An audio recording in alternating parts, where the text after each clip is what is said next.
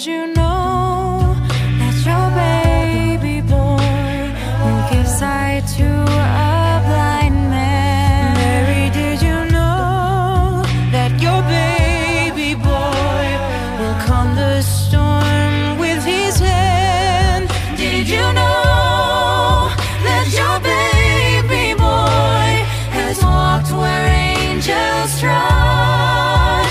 When you kiss your little baby, you kiss the face of God. Friday, 11th day of February 2022. I am the Lord your God, who brought you up from the land of Egypt. Open wide your mouth, that I may fill it. Taken from the book of Psalms, chapter 81, verse 11. This is Time with Father Felix on Mary's Castle podcast. Greetings to you, dear listener, and welcome to the new episode. The peace of the Lord be with you. Today is the Friday of the 5th week in ordinary time. Our Lady of Luz. 1 Kings chapter 11 verse 29 to 32. Chapter 12 verse 19. Mark chapter 7 verse 31 to 37. Between February 11th to July 16th in the year 1888, Our Lady appeared 18 times to the 14-year-old Marie Bernadette Soubirous in the cave of Massabielle near Luz, a city of the southern France, situated in the foothill of the Great Pyrenees.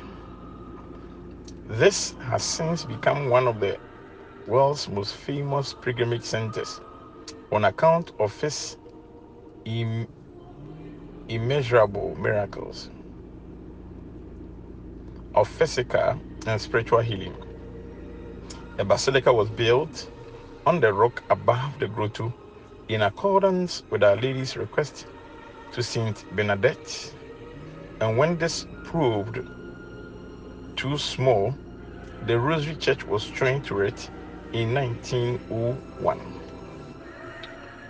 In 1907, St. Pius X extended to the Universal Church the observance of today's feast.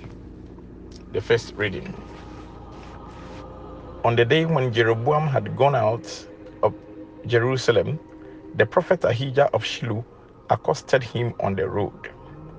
Ahijah was wearing a new cloak, and two of them were in the open country by themselves. Ahijah took the new cloak he was wearing and tore it into 12 stripes, saying to Jeroboam, "Take 10 stripes for yourself, for thus the Lord God speaks, the God of Israel. I am going to tear the kingdom from Solomon's hand and give 10 tribes to you. He shall keep 1 tribe for the sake of my servant David, and for the sake of Jerusalem, the city I have chosen out of all the tribes of Israel." My dear brothers and sisters, Jeroboam met Ahijah, who acted out a prophecy for him by tearing new cloak into 12 pieces, representing the 12 tribes of Israel. The prophet then offered 10 of these pieces to Jeroboam, explaining that the Lord was going to make him king over 10 of the 12 tribes of Israel. The 1 tribe left to the house of David seemed to be the house of Benjamin, as Judah was already counted as supporting David. The Gospel. And they brought him a deaf man who had an impediment in his speech, and they asked him to lay his hand on him.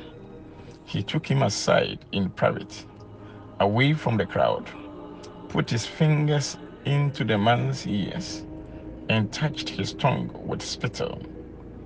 Then, looking up to heaven, he sighed and said to him, "Ephphatha," that is, be opened. And his ears were opened, and the ligament of his tongue was loosened, and he spoke clearly. My dear brothers and sisters, Jesus does not need the crowd to save someone. So he pulls the man aside. And we have to learn to pull from the crowd and be closer to Jesus, who is ready to save. The effect was immediate. The man's tongue was loosened. May God loosen your tongues to proclaim the word. Let us pray.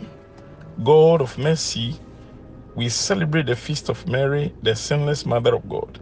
May her prayers help us to rise above our human weakness. Amen. I remain your servant, Reverend Father Felix Chibafo. The peace of the Lord be with you.